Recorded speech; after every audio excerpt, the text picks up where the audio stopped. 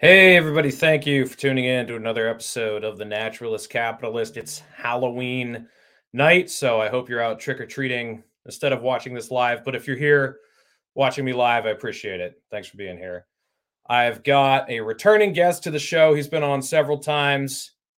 He was the vice presidential nominee for the Libertarian Party in 2020, and he has a monopoly on the best USS Liberty jokes. Spike Cohen, how are we doing tonight, man? I'll tell you, I'm doing great. Thank you for having me on. I will say, I think your meme, your USS Liberty meme that you shared on, Oh, yeah. at least on Instagram, Yeah. earlier today or yesterday, that might have all of mine be. It was good. Yeah, the It best was one good. I've seen is Ben Shapiro in an Israeli airplane, and instead of the USS Liberty, it's the USS Libtard, and then the two guns on the airplane say facts and logic. That's the best one I've seen. That's has layers. I like that. Actually, that's the best one now. That's better than anything you or I have done. Yeah, I gotta upload that one to Instagram. I don't think I have it up there. So I've got a little Halloween secret that I don't know. Well, actually, I said it on Forest Mommy's channel yesterday, but I don't think I've ever told my audience. I have never been trick or treating in my whole life. Me either. You didn't either. I did. I was wondering. Yeah, No. what's the from my parents' perspective, from a fundamentalist Christian perspective, it was evil to participate in Halloween. And it's not like we wouldn't Yes. be friends with people who participated, but we Of couldn't do course. it. Was Yep. it the same Yep. sort of thing with you, or? Yeah, pretty much from my fundamentalist messianic Judaist background, I guess Jewish, not Judaist, background, it was the same thing. The Halloween is of the devil and all of that. And even though I'm not a practicing a Jew anymore, it still feels weird, right? Like and I know it's from decades of conditioning, but it feels weird. It's like, yeah, we're gonna all dress up like Satan and give each other candy, and I'm like, and some of us are gonna dress like slutty nurses and it's like, all right, that go have fun, I'll see you tomorrow. And it's weird, it's not something that really appeals to me. Don't have a problem with it at all, but I've just never. And yeah, it was the same thing. Like my friends would do it, and my parents are like, what they're doing is demonic, and I'm like, but they're still my friends, right? Oh yeah, they're your friends, they're fine, they're cool, but what they're doing is demonic. Yeah. Okay, that's fine. Yeah, so yeah, I know it's because of that conditioning, but it does not appeal to me at all. Yeah, see, it always appealed to me. I Oh love really? the idea of like dressing up and going and getting candy. I mean, Oh wow. sounds like tons of fun, but never got to do it. And it was one of those things that lasted all the way through all five of us kids. Because with most of the standards, with my older sister and I, they were very strict with, and then my younger brother, they were a little bit looser with, and they just, Yeah, yeah. as it went down the line, they got less and less strict. But the trick or treating thing, all the way down, I Yeah. think my sis, I forget how old my youngest sister was, but she was like 16 or something, and she was just doing it for fun or something. And my parents were like, "Nope, you can't." It Yeah. was crazy, but it was just one of those things. So Yeah, yeah. It's weird. Even, getting into my later teens, it was nothing my parents were gonna enforce against me or I'd be in any trouble. They'd just be disappointed. Just was never, I don't know, it was just something that never really. I'm not against costumes, I'm not against candy, but if you combine them at the end of October, I don't it's like it. demonic. Yeah, It's demonic. It's demonic. It's a thing that I don't even really believe in, but it's bad. And it's yeah. honestly, it's just at this point. I haven't done it up to this point. I guess I just find it odd, but I think it's great. If people want to do it, it's fantastic.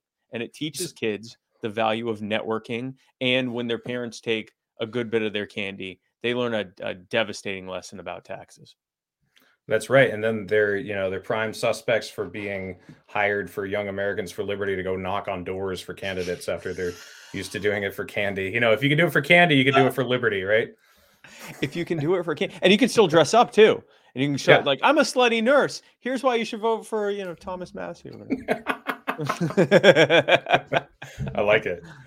Oh man, dude, I mean every election I just think it can't get much worse than this as far as like who they're putting up, but And this then, year is amazing. I can't believe how oh amazing it man, is. Like, did you watch the Pennsylvania debate with Oz and Fetterman at all? Did you suffer through that? I mean, I can't lie. I was having the time of my life. I was laughing so hard, but it was at the same time like, oh my God, why are we doing this? Yeah, I honestly didn't watch it because I think I had something that evening, but I also I've seen clips of it, and my God, like why like I mean, to be clear, I want Fetterman to win, not because I'm Oh, a me fan too. of Fetterman. I just want to Unironically. make Yeah, this same. clear. Yeah. Like, if it's got to be, I want to say, if it's not going to be the Libertarian winning or whatever, if it's going to be a Republican or a Democrat winning, I want Fetterman to win. Not because I think I agree with his policies. Although Right. I do agree with the caricature from the Republicans of what Fetterman wants to do. I agree with at least some of that. Especially when it comes to ending the entire war on drugs. If that's true, I'm totally based. I'm 100% behind that. It's not because of that. It's because for the same reason that if Chase Oliver doesn't win for Senate in Georgia, I want Herschel Walker to win.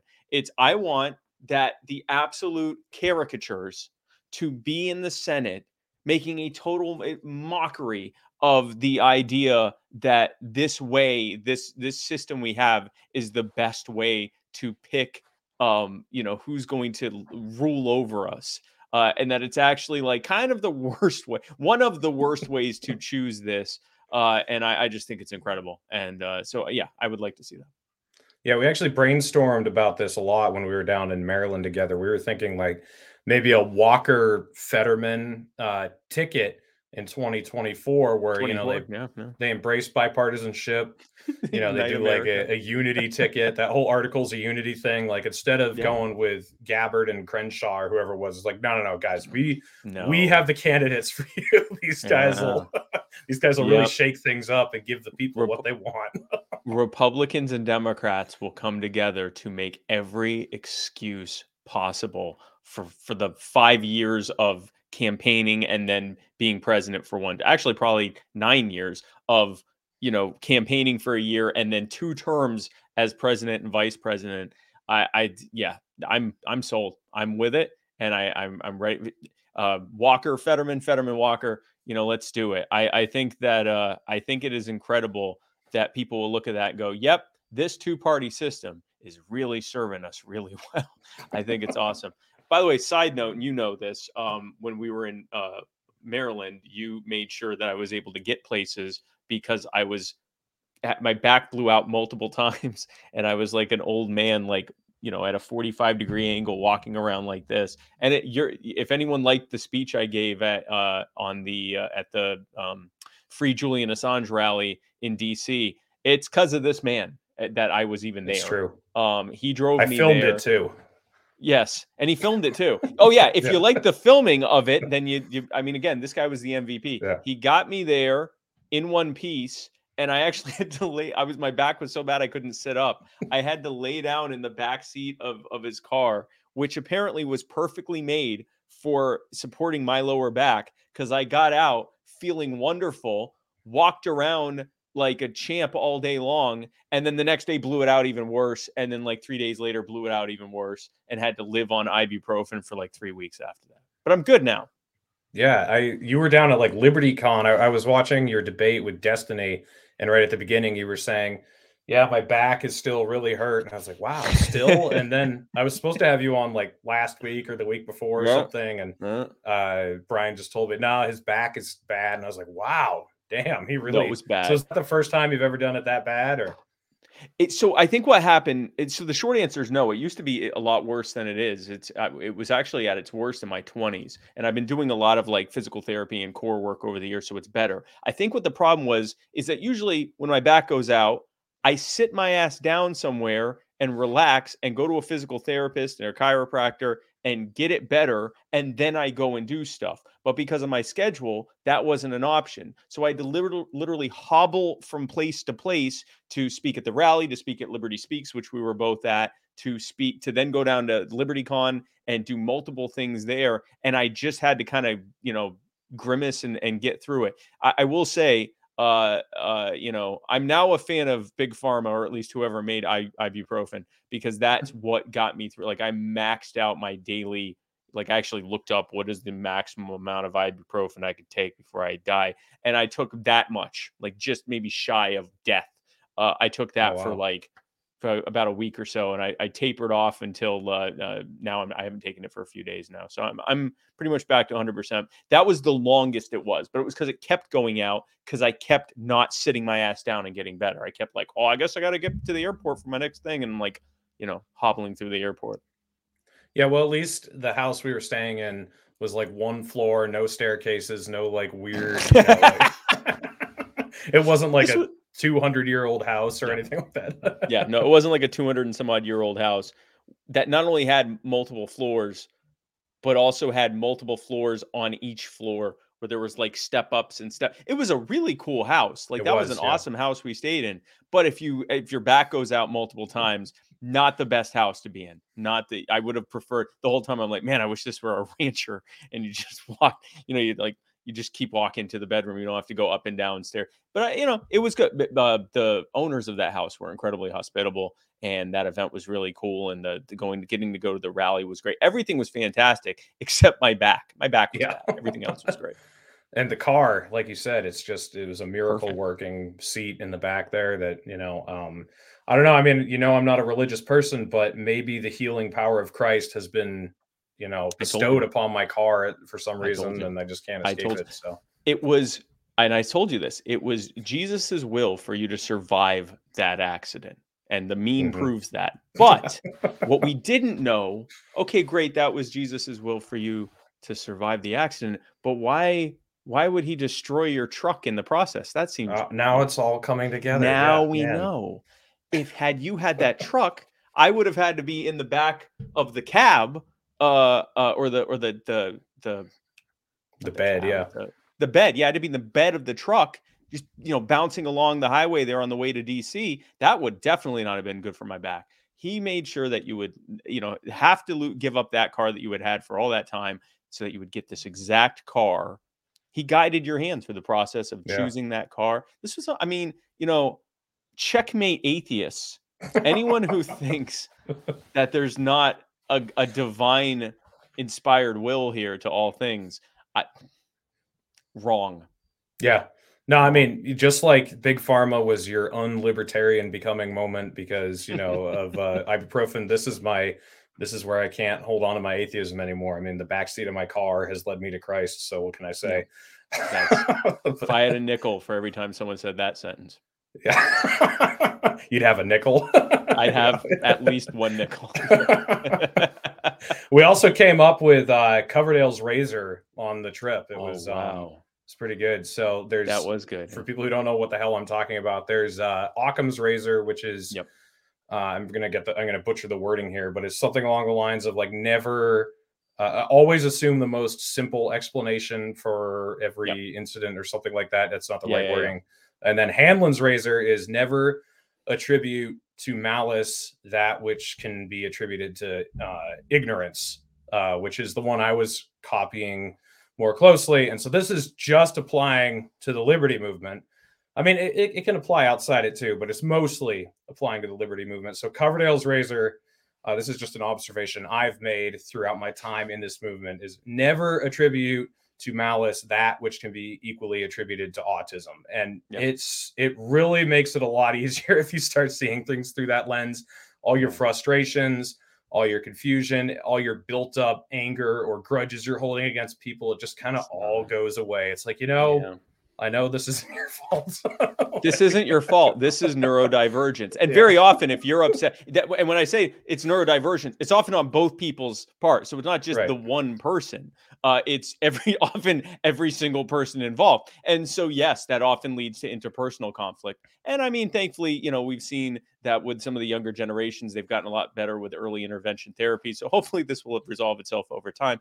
But I do think that, I think there's a lot happening here where there's a lot of social cues just being missed on multiple fronts. And you can, again, do not attribute to malice unless it's Michael Malice, then you have to attribute it to That's true. literal malice. But anything else, one would attribute to some form of neurodivergence, autism, ADHD, and so forth. It's just usually autism and like other areas of life doesn't have this amount of weaponization. Like there's not this amount Not of at this level, knowledge and like purpose driven information behind it. So it's just it's really radioactive when you run into it. It's purpose driven autism. Yeah. The worst kind. Also the most effective kind. And the best kind, really. It's the best of, it's the best and the worst. It's just everything. It's the most. It's the most. Yeah. Also at this Assange event in DC, we actually found that despite the 30 progressive members of Congress that wrote Biden to, try to take a more a more peaceful and strategy to try to talk with the Russians and de-escalate things, and they retracted it. Everyone has said, okay, the anti-war left is officially dead. In Congress, that is true, but we found some real live specimen of the anti-war left who still exist, and they have a shocking scientific discovery related to free speech that I had never heard before. I was wondering if you could tell us what that was, Spike. Yeah, absolutely. First of all, like you said, based as hell. You've got all these like communists and socialists and Bernie bros and far leftists who were one of the few things that I found redeemable was their consistent anti-war stance until a few years ago. And to see that there's still a pretty significant number of them that feel that way, I was very happy. I'd like to see the anti-war left become mainstream again within the left. I'd like to see that again. Like it was a good thing. So that was really good. But yes, we did learn from none other than 2016 Green Party presidential candidate, Dr. Jill Stein, that this issue of Julian Assange is not just about free speech. And it's not just about holding government accountable. And it's not even just about protecting journalism. As Dr. Stein told us, and this is a literal word for word quote, this is a verbatim quote. If Julian Assange is not freed, the ice caps will melt. I love it. I mean, whatever justification you need to free Assange, I'm behind it. So. Sure. We are in a climate crisis, and the only way to fix it is to drop all charges against Julian Assange and let him go. That makes as much sense as saying we have to take money, let the government take our money and throw it at the sun. I mean, really, more sense, honestly, more sense. Really, this is at least a good thing too, right? So it works, it doesn't work. Right. Worst case scenario, we all burn to death or drown or freeze or whatever the thing is now. Or all three. But at least Julian Assange will be free when he has to burn, drown, and freeze. But I liked the strategy because I felt like the strategy was very like, if you distilled it down, it was like, if Julian Assange is not freed, we're all going to die. And I'm with it. Like, if that's what like you said, if that's what it takes to get people behind freeing Julian Assange, it's like, listen, I don't even really know what I think about WikiLeaks, but I don't want me and everyone I know to die. Fine. Whatever your motivation is, let's do it. Yeah, I mean, honestly, you and Dave DeCamp both gave great talks that were very informative and pretty compelling, but they just didn't stick with me like if we don't free Julian Assange, then the ice caps will melt. So I'm like, who's really making a better case here to the public, It's not even a political issue. If you don't want to die and have the planet made unlivable for all of humanity and most other species as well, you have to get behind Julian Assange. We can put aside what you think of the war in Ukraine or what you think of, January 6th, which frankly is, the worst thing that's happened. Yeah. But we could have, if Julian Assange is not freed, something that is arguably as bad as January 6th could happen. We could all pass away from the water, I think. Yeah, you just actually, my brain just clicked while you were talking right there. We need to convince those 30 members of the Progressive Caucus in Congress that retracted their letter that if Biden doesn't negotiate with Russia, that January 6th is going to happen again. Because like nuclear war, it's bad or whatever, but January 6th, like, geez, that's a heavy hitter. I mean, listen, the experts told us that if nuclear war happens, you get under the table and you'll be fine, right? And I trust Or under science. the I don't know. tablecloth, even, Yeah, whatever you've got on, just whatever, throw it over just your head. something. Get under something with the word table in it, and you'll be okay. Or chair. Anything with the word chair or table in it, you should be good. And I don't know about you, but I'm not a science denier. Okay, so I think that yeah. Honestly, I am behind. I used to say I didn't like fear based messaging, but I do. I actually have come after hearing Dr. Stein say it. I am now not just behind fear based messaging. I think we should go straight to the idea of just everything is, if you don't support this, whatever this is, everyone is going to die. It's clear cut. Everyone connects with it. It hits you here right in the emotions. It's anyone who comes out against it, well, I guess you're pro everyone dying. It's a powerful thing. Yeah, no, it really is. Speaking of nuclear war, have you researched the atomic bombs they dropped during the Cold War? Like how much bigger than the ones at Hiroshima and Nagasaki were? Because I always knew they got bigger, like they're bigger now than they used to be. I had no idea how much bigger because I was always into World War II, but I never researched the Cold War Yeah. nearly as much. And over the last couple of weeks, I've done a bit of digging, and I found out that the Castle Bravo H bomb test that was in Bikini Atoll in 1954. Yeah. They miscalculated how big the explosion was going to be by what was it? It was 250% the size they had estimated, and they had to evacuate all the islands. Tons of native fishermen got burned, and a bunch of them died from radiation poisoning. And it was 1,000 times the size of the nuke dropped on Hiroshima. And then the Russians, I knew about the Tsar bomb. I'd heard about it. But again, I didn't realize how big it was. It was like 4 times the size of the Castle Bravo bomb. So like I learned new terminology too. There's kilotons and then there's megatons. So I think kilotons are 1,000 tons of TNT. And then I think megatons are 1,000,000 tons of TNT. So the one dropped on Hiroshima, I think, was 15 kilotons. And then the one dropped at Castle Bravo was 15 megatons. So 1,000 times the size. And then the Tsar bomb that the Russians dropped was 50 megatons. It's just like, geez. So like, and then I watched a video of the a comparison of the one in Hiroshima going off in Manhattan, and the blast zone like takes up the size of Central Park and a little bit further, and then it like disintegrates pretty quickly. The Tsar bomb is from like New Haven, Connecticut to Trenton, New Jersey. I mean, it's just wow. I didn't have any idea how exponentially bigger they'd gotten.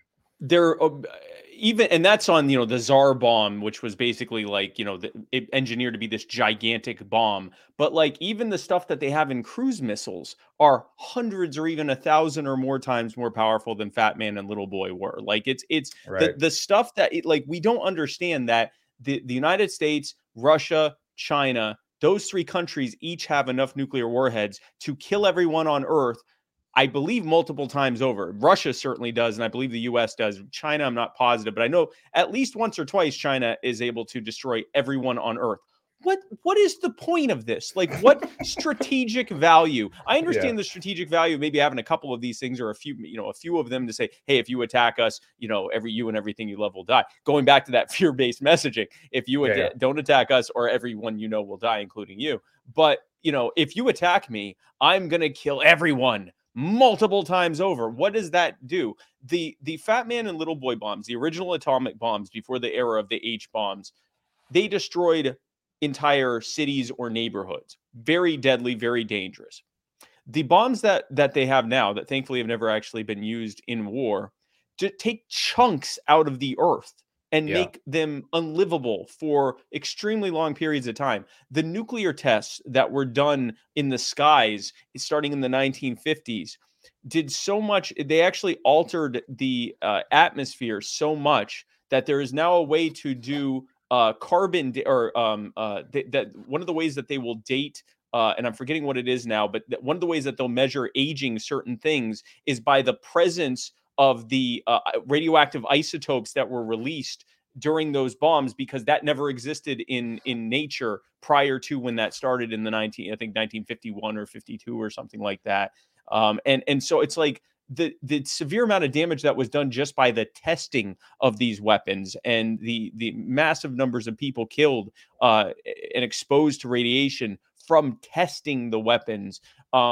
These are not like, there's a reason they haven't been used. I mean, mutually assured destruction is a real thing. It's different to say, oh, you might get shot. And it's another thing to say, yeah, you will definitely be incinerated, and so will everyone else in your country and surrounding countries as well. And I guess that's good from a deterrence standpoint. But the point of deterrence is to not do the thing that you're being deterred from.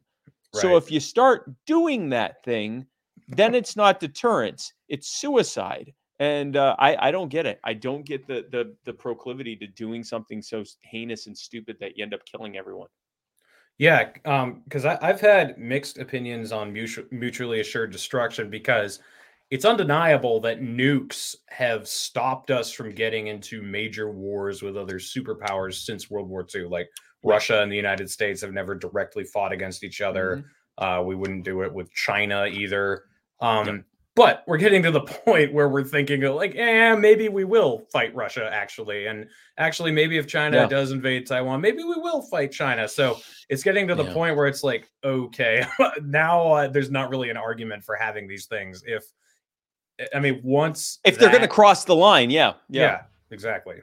Yeah, no, it's a horrifying thing. I still need to read Scott Horton's new book, Hotter Than the Sun, because I've been Same, a yeah. proponent of mutually assured destruction on an even wider scale, and actually, smaller level nuclear proliferation. I think a lot of these countries, that if they had nuclear weapons, that they wouldn't be bombed by the U.S. or China or Yeah, Russia or anyone else. If Ukraine still had its nukes, I don't think what's happened over the past few years would have ever happened on the NATO side or the Russian side. But yeah, with that said, I do want to hear what Scott's argument is, and I know at least part of the argument is, if these things are actually ever used, we'll all die. And even yeah, if you're not in the areas that get completely exploded, if enough of these go off, enough of the whatever it is that goes into the atmosphere yeah. that then Ash and covers soot. us, Yeah, the ash and soot, and then now if you don't die from the actual blast themselves or the radiation that happened, then you die from nuclear winter, because it covers the entire atmosphere and you don't get enough sun. And wait. So is it freeing Julian Assange will protect the ice caps, but also nuclear war will? Can we like combine these two arguments? Like, if we have nuclear war, we save the ice caps, or we could free Julian Assange. Like that even adds like another level. Like, look, guys, there's only two ways out of this. We either blow up everything, or we free Julian Assange. we got two options, and they both got trade-offs. Okay, so the first option is we free Julian Assange. Ice caps are perfect, but the side effect is that Julian Assange is free. But we do, thankfully, that's a little bit too much for you. We have this other option. Yeah, Again, has a trade-off. It will preserve the ice caps. Julian Assange does not have to be freed. We will all die. We will yeah. all die. But the ice caps might, if anything, grow. So Yeah, on the upside, if nuclear war happens, we don't have Ohio anymore, and I hate Ohio. So, there is kind of an upside to that. that's brutal, because I'm supposed to actually be in Ohio next week. Oh, you don't need to comment on that then. Yeah, no comment on whether Ohio should be. Yeah, no, I think it's absurd. Yeah, And we've started seeing articles, and that's what scares me, because usually when something's about to happen, corporate media starts dropping these little hints of like trying to normalize or go, well, maybe this isn't so bad. And they were yeah, like, there were articles that are like, well, a limited nuclear war, whatever the hell that is, a limited nuclear yeah, war could actually fight climate change. And I added, and inflation too. It would, because the price of things would go down, because hundreds of millions or billions of people would die, yeah. thereby, at least in theory, reducing demand. But one would argue it might also reduce supply, since billions of people would die. I also am not sure what a limited nuclear war is, but I guess maybe one bomb dropping. I'm not sure. Well, as long as they don't have a ton of Castle Bravo incidents where they accidentally set off nukes that are 2.5 times the size they thought they would be, because it would be a limited strike, and then like, oh shit, that Oh wasn't wait, as oh limited. Yeah. no. This was guys, listen, before we all die, I would just like to clear my conscience and let you know that we thought it was limited and it turns out it was actually much bigger. So definitely our fault. And I think we should propose an amnesty. I don't Oh know if you yeah, saw it. I Did did you see. the, Yeah, the I know where you're COVID going. amnesty? So Yes. here, if folks remember the people out there who were calling for you to have your lives and livelihoods ruined, those of your children ruined during COVID, in order to protect their hypochondria. And then when the vaccine came out, they shifted to advocating for you to lose everything if you didn't get this vaccine. Whether or not you wanted to actually get it, you had to get it, because if you didn't, they would make sure that your life was destroyed. And if you did die of COVID or really anything else, they would mock you and laugh at you. Well, now these folks have experienced reality and seen that they were the monsters, they were the bad guys, and so now they are sheepishly calling for an amnesty where we just kind of forget all that happened, because things happen. It's just incredible. It It's is amazing. incredible. It's Like amazing. I mean, to me, there's two different levels to this. Like on a friendship and family relationship level, as long as they didn't do anything too heinous, I have like a forgive but won't forget policy. Like Right. And I like get that. okay, Yeah. like one of my uncles, I had I just he came to my brother's wedding and I hadn't seen him since everything kicked off, and he'd been a super big prick about everything, but it was just Yeah. water under the table, whatever. I'll always remember, but I'll just let it go. But then there's like two levels. There are the people who were just bitches about it. And then there's the people who were like advocating for this stuff and coming up with these policies on stuff that they knew was bullshit. Yeah. And I don't think we should just forgive or forget about them. Like some of them I think should go to prison, but the ones who were advocating for it on the news who knew it was wrong, like they should Yep. absolutely lose their jobs and be ashamed to ever show their faces in public again. Like but I don't think any of it's going to happen. I think the amnesty is going to basically take place. I think everyone, I mean, because think of all the other lies all these people have perpetrated and perpetuated, on us over the years, like the Iraq War. A lot of people who lied about the Iraq War, nothing happened to them, or any other war since then. Like they get away with all of it. So, or the lying about the housing market not going to crash, or lying about inflation not going to take off, all this stuff, nothing happens to them. So I don't understand why it suddenly would with this. But maybe I'm wrong, maybe people are finally having enough. I don't know, what do you think? I think that there's definitely going to be there are a lot of people who don't trust the politicians that they recognize were behind this, and the policy leaders, and the Anthony Fauci's, the officials, and the corporate media people that did it. The problem is a lot of them still think the other side can be trusted, even though a lot of the people on the other side were at least somewhat saying and doing the same things, maybe not to the same extent, but still kind of doing it. Donald Trump, and that's a problem, because if you have the mindset, which and I had this for a few years, I believe you did as well for some time. This mindset that the problem with everything is exactly one half of the ruling class, and the only people who can stop them and be trusted are the other half of the ruling class. Yeah.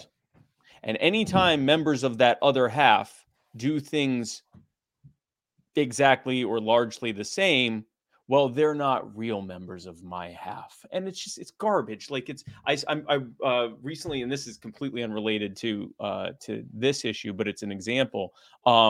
There was an issue in Florida. Apparently, Ron DeSantis, the governor of Florida, who's a big hero on the right, and even among a lot of libertarians, Ron DeSantis apparently will not show up at an event unless it's a gun-free zone. unless, even though he has multiple times said that gun-free zones don't work. And he's right when he says that. And so someone came out, one of his supporters actually came out and protested it on public property, on a sidewalk, and got arrested for it, even though what he was doing was perfectly legal. And it's illegal by Florida law to declare something a no-gun zone if it's in an area that the legislature has kept open for guns. That's actually not allowed. So it was DeSantis's people breaking the law. This guy was not breaking the law, but he got arrested. And so I pointed this out to people, and I could not believe the number of people who were just like, no, Ron DeSantis said that gun control and gun-free zones don't work. I don't believe he did that. And I'm like, but he did. Like, this isn't disputed. He did do this, or his team did, or his people did, or whatever. But like his campaign, his administration did this. It actually happened. And they're like, no. Or they'd fall into the typical thing we hear of, well, but Charlie Crist is terrible too. Yes, no one's disputing that. But if you just say this guy's worse, and then what I also saw, there were people that did acknowledge it and went, man, I'm really sad to see that Ron DeSantis is a rhino. And it's like, no, he's just a Republican. Like, Donald Trump supports red flag laws too. And like, it's Ron Paul was the rhino, Ron Paul was the rhino. Like, literally Ron Paul. Yeah. You could argue in some ways Thomas Massey is a rhino. Justin Amash was definitely a rhino. Like Rand Paul's a rhino like 50% of the time. Rand Paul has his moments of being a rhino, and his other moments of definitely being a Republican. Like, this is what they are. And it's just, again, it's that whole like lesser evil. They're falling victim for a scam. Like, it's a scam, and it's set up that way. It's set up for you to keep voting for this side. The other side is voting for this side, and it just keeps getting worse and worse and worse. And that's why we need Walker Fetterman 24, just a total palate cleanser to force the people who don't go directly into defending. And I think what scares me is that like most of the country will just come together to make excuses for them. I think that's what would happen. I hope I'm wrong. I hope most people would go, no, really, wait, what happened? But I fear that it would actually unite America, or the majority of voters around going, wow, I mean, he was one of the greatest athletes ever, and this guy, I mean, it sounds like you're being ableist, Yeah, no, it's it's amazing seeing people defend the most obvious contradictions to the death. So. Have you heard about this guy who's running Republican for Senate up here in New Hampshire, Don Baldick? Have you heard anything about him? I've heard bits and pieces. I know that either he or people around him have been, very like hawkish on Ukraine, and I think Taiwan as well, right? Yeah, so I got a clip here. I'll just play it. You might have seen part of it, but just in case anyone in the audience hasn't seen it, here it goes. Resistance that's going to win. But what boggles my mind, Steve, is the fact that we haven't gone all in on this already. Diplomatically, informationally, militarily. And I should have set this up, but this was on February 28th. So this is like a couple days after Putin pushed into eastern Ukraine. And economically. This is not a time for pause right now. We need to get in there, and we need to help them on the ground. We have columns of his troops lined up, ready to be, interdicted. So he's talking about Putin there. We got columns of his troops lined up. I didn't know this word, interdicted, but it means basically attack. So bomb, bomb, like airstrike them. Strike. We need to give that kind of help to the Ukrainians, but we're just sitting back and we're not doing anything, and we're just saying, everything is on the table. Well, now's the time. Putin is a global threat. He is an enemy to the world, and that's what we have to start telling people he is. And we can't take any pressure off China either. We got to go after China because they're in this with them, and we don't want them going into Taiwan. Yeah, so, I mean, China doesn't even have anything to do with the conversation, and he's just like, oh, by the way. Yeah, that's why need to go after China. Wait, what? China? Wait, what? What? Okay, that's why we need to take on Russia. And also China. What? So just to keep this in mind, the same military-industrial complex that spent a generation and trillions of dollars to replace the Taliban with a better armed and higher moraled Taliban is definitely going to beat Russia and China without resorting to killing all of us with nuclear weapons. Definitely. I definitely believe it's in the same way that if you couldn't, using like a boxing term, if you couldn't beat a if you couldn't beat the straw weight champ, you definitely can beat like that a Tyson Fury. Like that's definitely like if you fight for 20 years, which is like 600,000 rounds or something like that, and you cannot beat the strawweight champ, you are definitely going to knock out Tyson Fury. Yeah, 100%. Like I've got no doubts. The funny thing is, you probably heard, you've seen Tulsi Gabbard left the Democrat Party, and she's been going around endorsing all these Republicans everywhere. Well, yes. Don Baldock was one of the guys she endorsed. She actually came here to New Hampshire to campaign for him.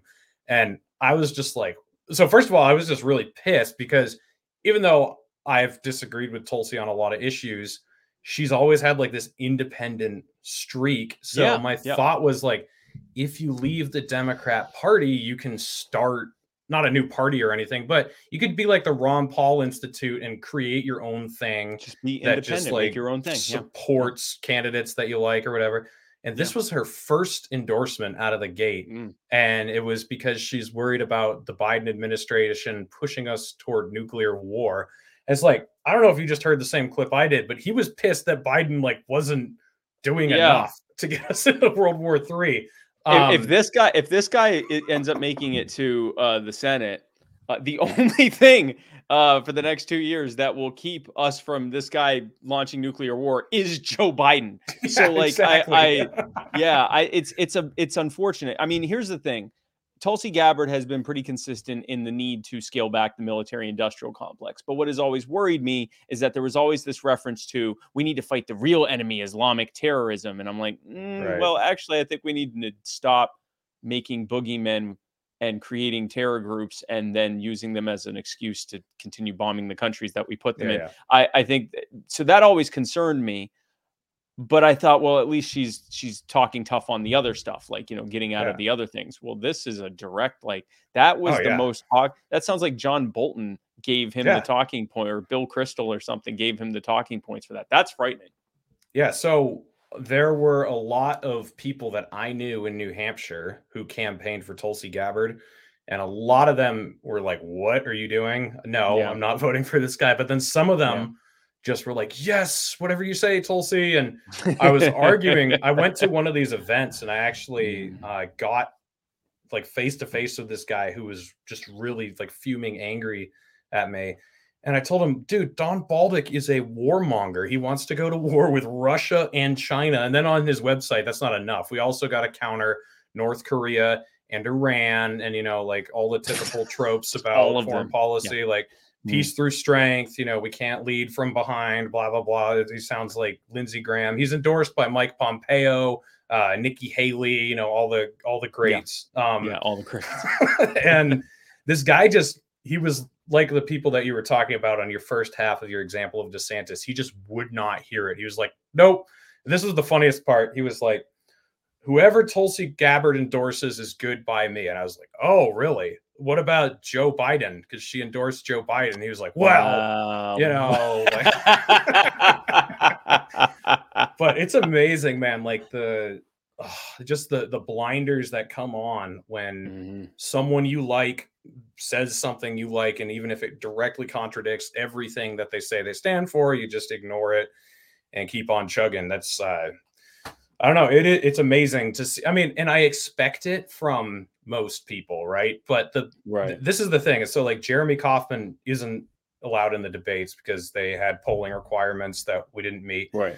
And I was talking with some of these Tulsi supporters about like how it's unfair that he's being excluded.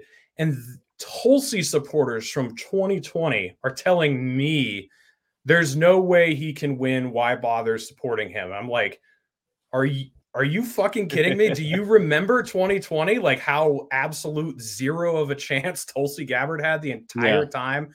Now everyone was telling us like she has no chance. You got to support Bernie so he beats Biden. And I was like, well, I don't support Bernie. I don't like Bernie. He's, he sucks and he's a fraud or whatever. But it was the constant talking point. You're being stupid standing on principle here because this person can't win. So then these same people are giving me that exact same talking point again. I was just like, wow. So I expect it from most people, but it's disappointing to see it when it's people that you thought kind of had a clue for a while. Yeah, it is a problem. And I think what happens is, and I saw it in 2020 where a lot of people who were saying, if my pick, whether it was Republican or Democrat, doesn't win, I can't vote for the rest of these, rhinos or the rest of these, whatever.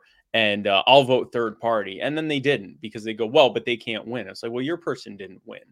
If enough of us stop saying, okay, well, if enough of us stop saying, I'm going to vote for who I think can win. And instead say, at this point, I don't even care who wins.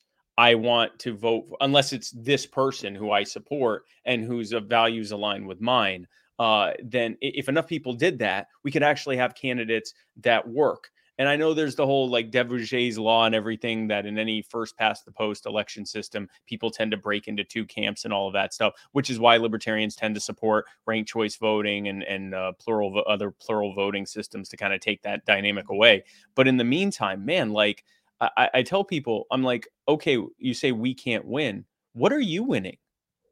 Like you vote for someone that doesn't align with you, that you don't support, because the person you did support who spent sometimes years ravaging this person and saying how terrible they are is now suddenly saying they're our only hope, you have to vote for them, because they're saying that you're going to throw all your principle away.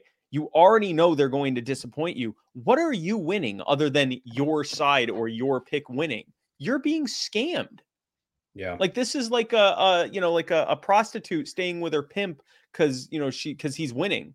It's like, well, yeah, but you're losing. It's at your expense that this guy's winning. And it's the same dynamic. And it's like, why not vote for someone who, if they do win, whether they have a chance of winning or not, if they did win, you'd win too. I don't get it. I don't get it.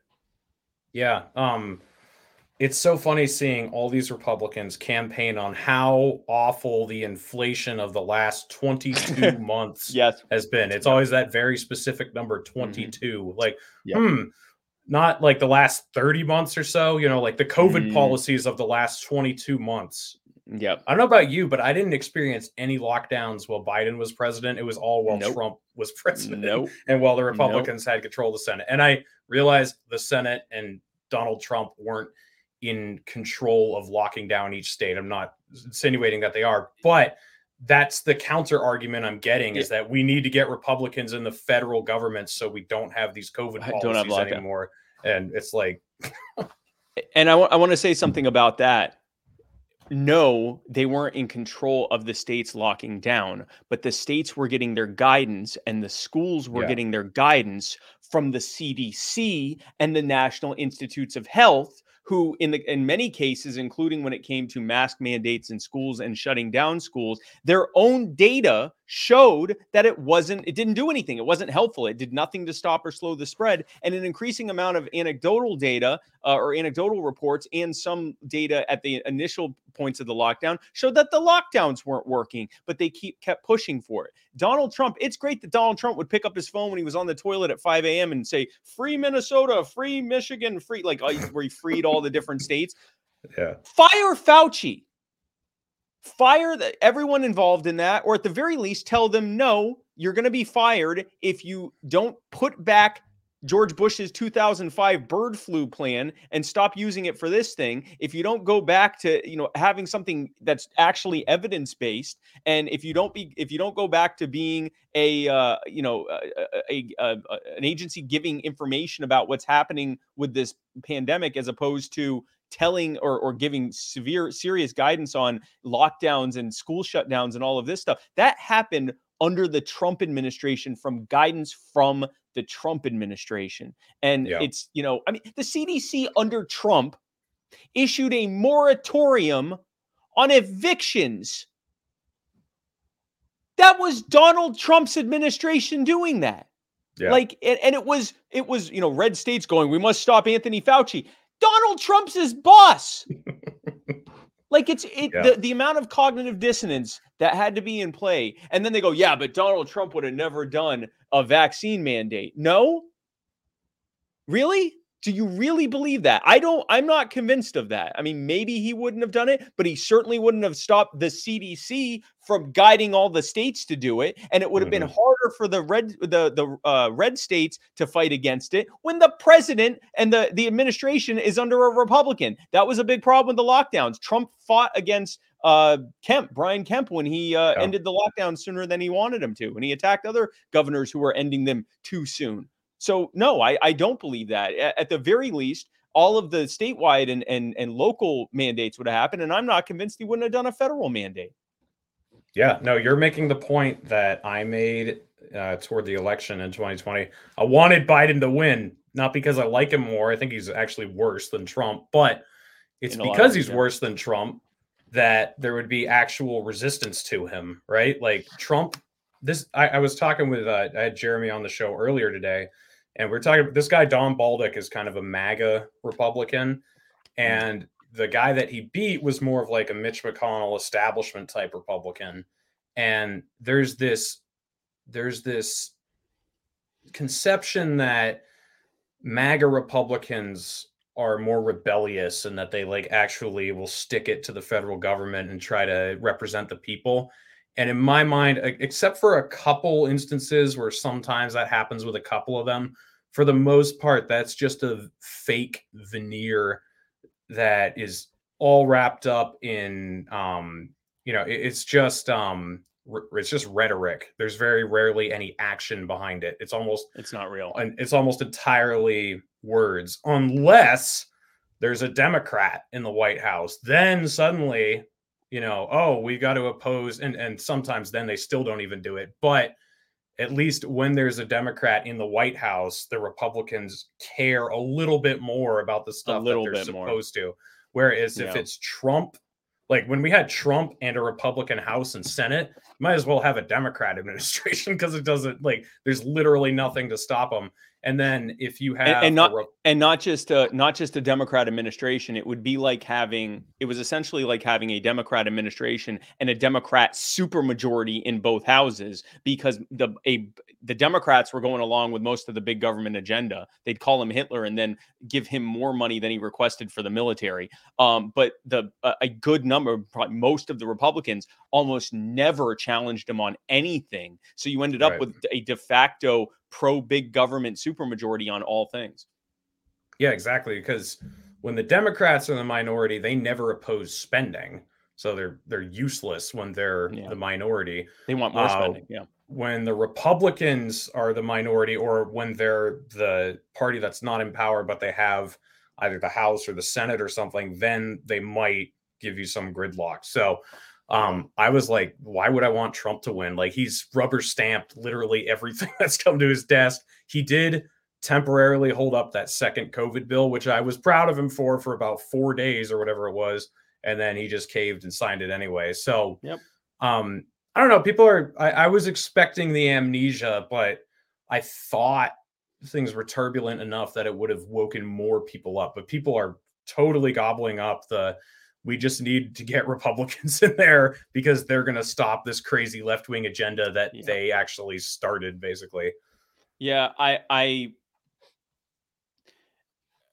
spotted the pattern after 3 or maybe 4 election cycles where it was like, and when I say 3 cycles, I mean like every 2 years, like the presidential midterm, where, for a long time I was a Republican, a neocon Republican. And then after that, for a while, a little bit, I was more of like a constitutionalist, liberty leaning Republican.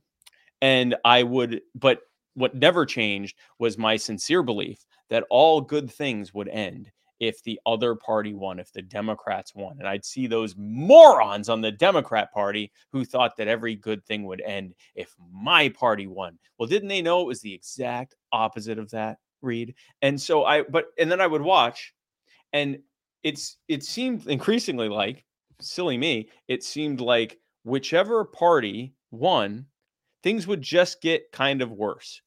Everything bad didn't happen and everything good didn't end, but it just kind of got a little worse, or a lot worse, but it got however amount worse. And then the other side would win, and I'd either be very happy or very upset, and then things would get a little bit worse. And it didn't take long for me to spot that pattern. And I think because you would say, well, it's getting worse because the Democrats are still getting in there and they're still doing stuff. And then I'd watch enough Republicans join them and I go, well, those aren't the real Republicans. And then I realized it was an anarchist who told me, a guy named Lou Sander, who said, you sound like the people who said that wasn't real communism. And I'm like, wow, yeah, you're right. And that was like kind of made me realize, like, oh yeah, that's not. And then that sort of forced me to re-examine stuff. But yeah, I'm concerned at the number of people who have been watching these cycles longer than either of us have been alive and still haven't figured it out. And some of them have switched from Democrat to Republican or Republican to Democrat or whatever, but they still haven't caught the pattern that, especially having been on both sides, that it's all just a scam. Whoever, I forget who said it, but whoever you vote for, you get John McCain. Like it doesn't matter. Yeah, I think it was Tom Woods who said that. I believe so. Yeah. I've already caught myself thinking like, okay, the Republicans are going to win, which, by the way, I'm predicting this right now. Heard it here first. I think Blake Masters will win. I think Don Baldock will win. I think Herschel Walker will win.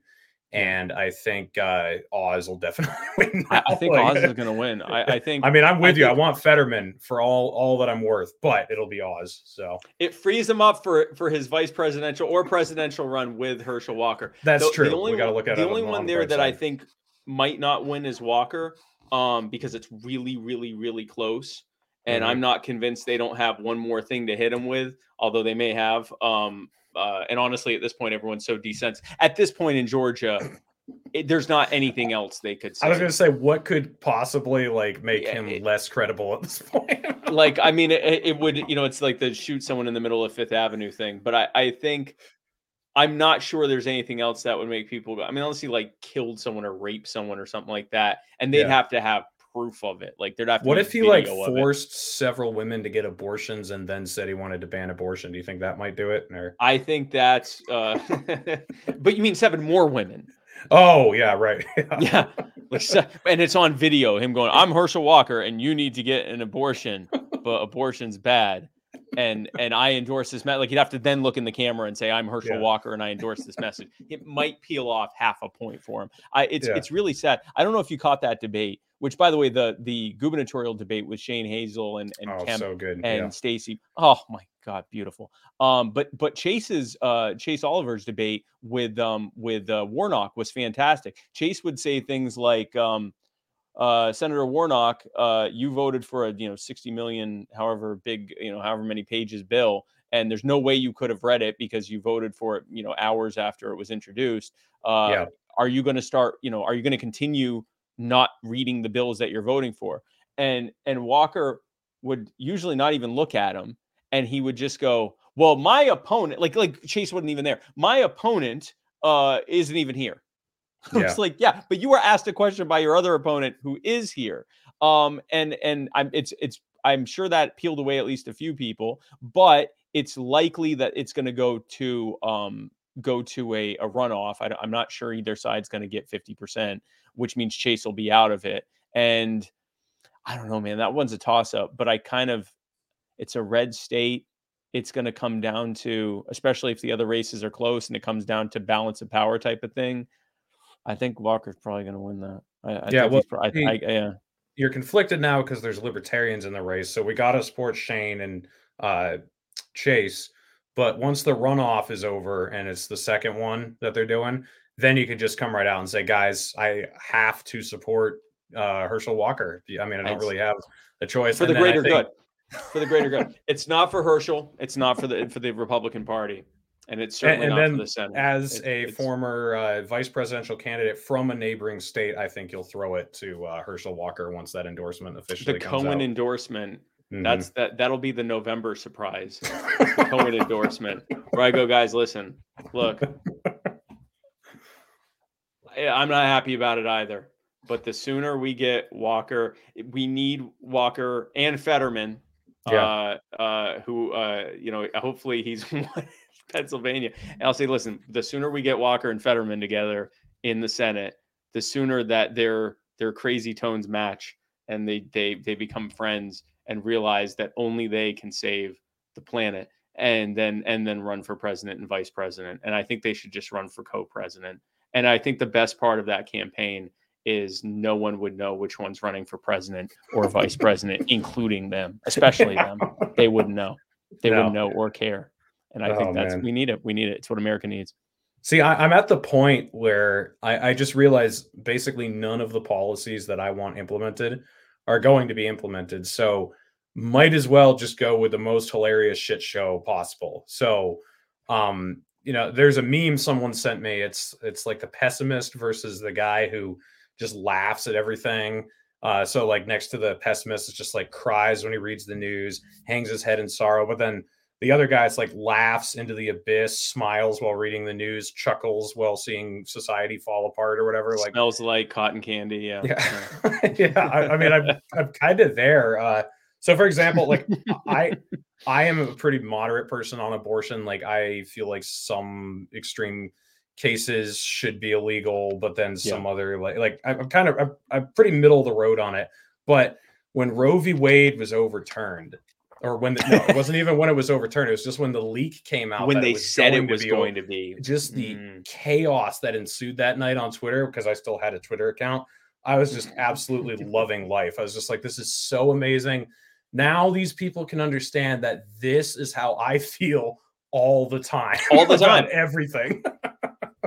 It's great. It's when the people who were just telling you how we have to save democracy and, how this system, the government needs to provide all of our needs without flinching or blinking, will turn on a dime and say the entire system has failed and, it's time to resist by voting for one half of the status quo, but only that half. And if you don't vote for this half, then democracy is ruined.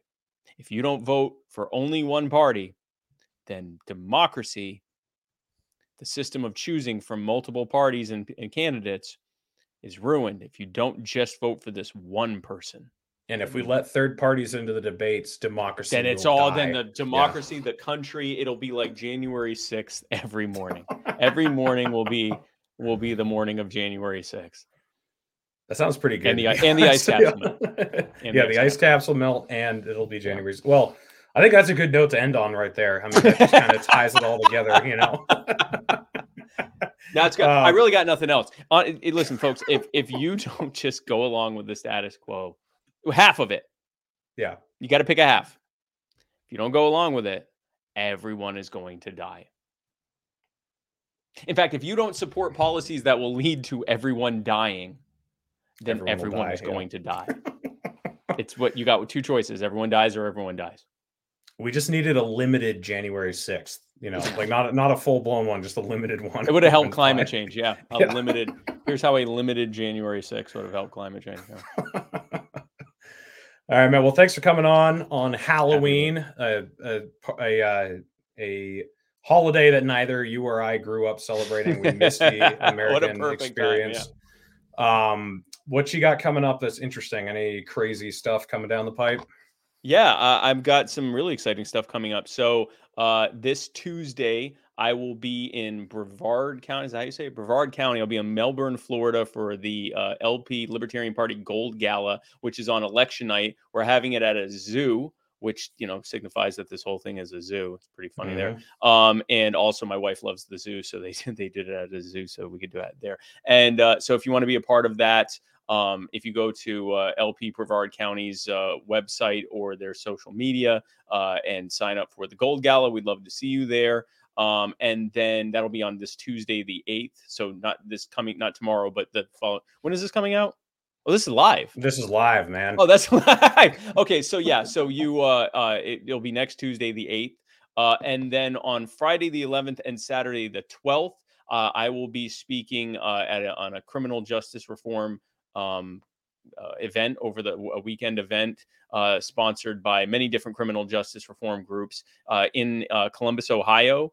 And I'm actually not 100% sure how you sign up for that. But follow my social media because I'm going to be putting out a post later this week about how you can sign up for that because I'm not even sure how you can sign up for that. But sign up for that. And so follow me on social media and you'll find that. And as you probably already know, I am, I run a nonprofit called You Are the Power. And we are finding people who are being run roughshod by their local governments. We're helping to organize them to set their communities free. And we're using it as an opportunity to show people how the liberty movement has the only real solutions to fix the problems that we're facing. If you'd like to be a part of that, go to youarethepower.net. You can become a member today. And if you want to get this sweet ass shirt that just came out, go to youarethepower.net/cyber. And all proceeds for the sale of that shirt will go to You Are the Power, and they'll be matched dollar for dollar because we have a generous donor who's matching all of our donations this month, dollar for dollar. That is the perfect shirt for you. Or you could even just change it to the ATF, and it would still work. But that would work just as well. Yeah. All right, guys. Well, you heard it. Vote Libertarian, or the ice caps will melt, and we'll have a limited nuclear war, and we'll all die. So make sure you join You Are the Power. Vote Libertarian and join You Are the Power, or it's all over, and there's nothing I can do about it. Julian Assange will remain in jail, and the ice caps will melt. Yeah, that's what my pitch is going to be when I'm standing outside the polls on Tuesday. Why should I vote for this guy, Jeremy? Well, if you don't, the ice caps are going to melt. We will have an unlimited nuclear war, and we'll all die. So we're all going to die. All right, man. Thanks for coming on the show. We'll do it again soon. Absolutely, man. Thanks for having me on again.